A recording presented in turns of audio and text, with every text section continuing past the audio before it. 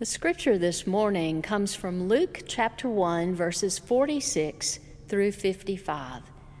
And Mary said, "My soul glorifies the Lord, and my spirit rejoices in God my Savior, for he has been mindful of the humble state of his servant.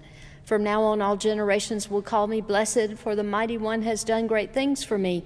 Holy is his name. His mercy extends to those who fear him from generation to generation. He has performed mighty deeds with his arm. He has scattered those who are proud in their inmost thoughts. He has brought down rulers from their thrones and has lifted up the humble. He has filled the hungry with good things, but has sent the rich away empty. He has helped his servant Israel, remembering to be merciful to Abraham and his descendants forever, even as he said to our fathers." This is the word of God for the people of God. Thanks be to God. Amen. If you were with us last week, you heard me read from one of my favorite pieces of music related to the Christmas season, and I'm going to share that with you again this morning.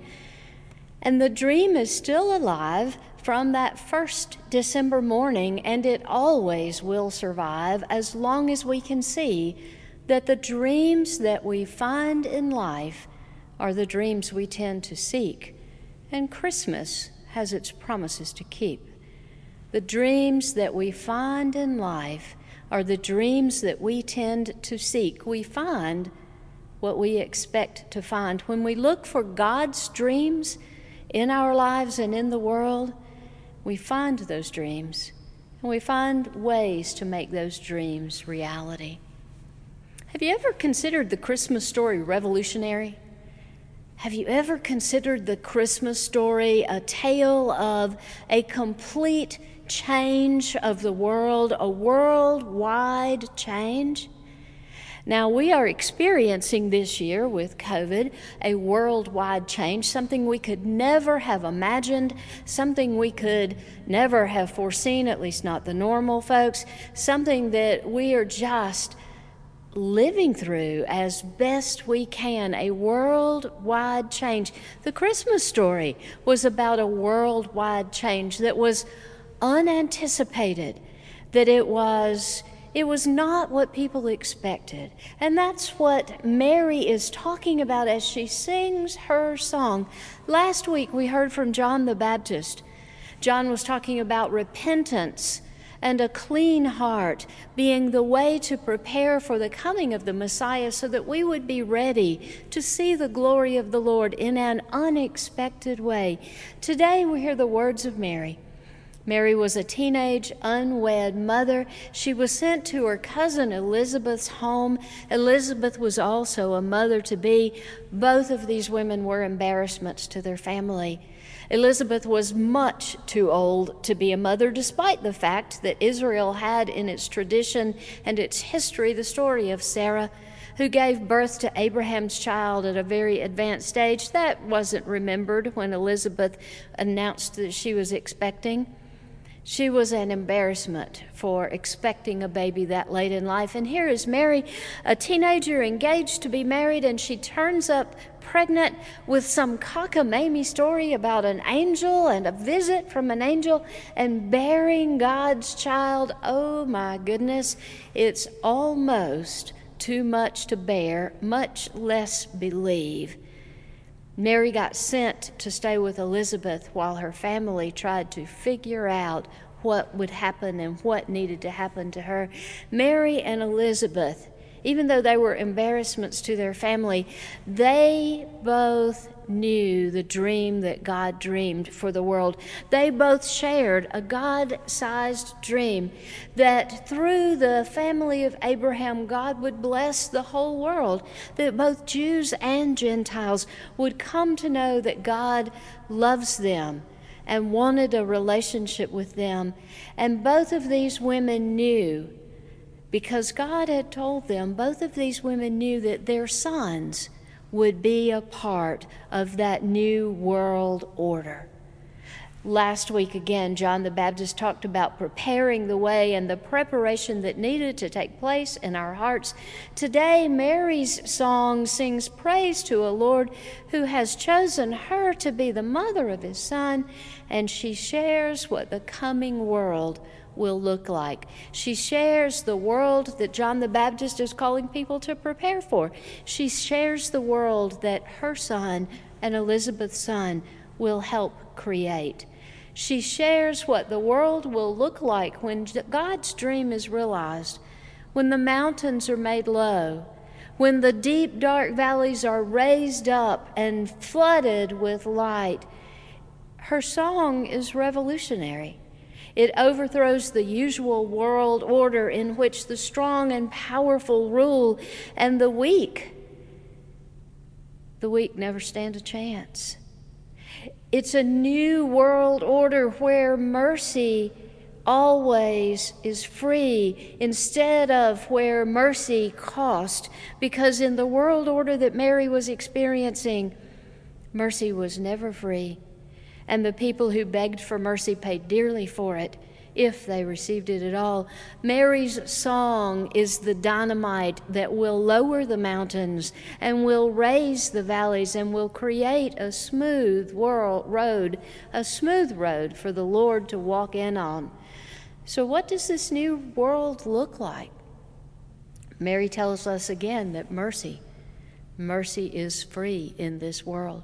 Mercy is free to those who need it, who freely request it, and mercy is freely given by those who have it in abundance.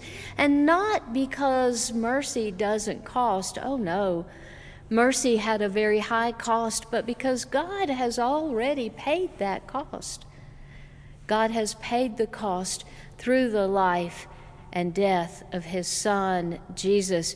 And because of that, there is enough mercy for all. There's enough mercy for all generations. God shares his mercy, and he expects us to share what we have received from him with as many others as possible. In this new world, mercy is free. And the humble are lifted up.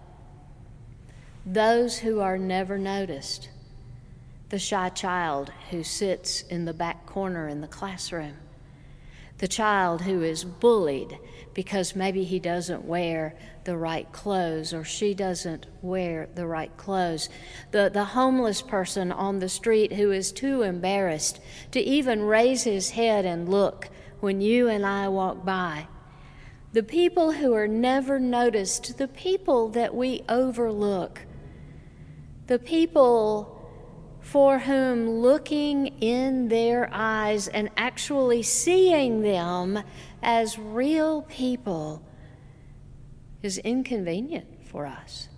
It's inconvenient, and it challenges our comfort, and it challenges our sense of stability. These are the people who are lifted up. They are lifted up, the ones that we choose to ignore, the ones who just don't fit in our comfortable lifestyles. These are the ones who are lifted up. Perhaps they are lifted up so finally we are forced to notice them.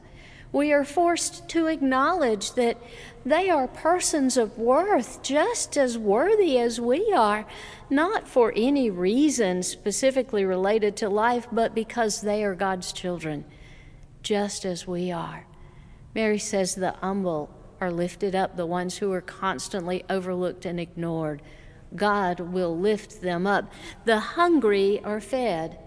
This means the ones who are physically hungry, the ones who go to bed with growling stomachs, the ones who are so busy worrying about where their next meal will come from that they can't think of anything else. The parents who hear their children crying at night because they haven't had enough to eat. And it's very easy for us in our nice houses, in our warm houses, with our stocked pantries, to not realize that there are people all around us who go to bed hungry every night. That's the reason we have so many food pantries across Macon.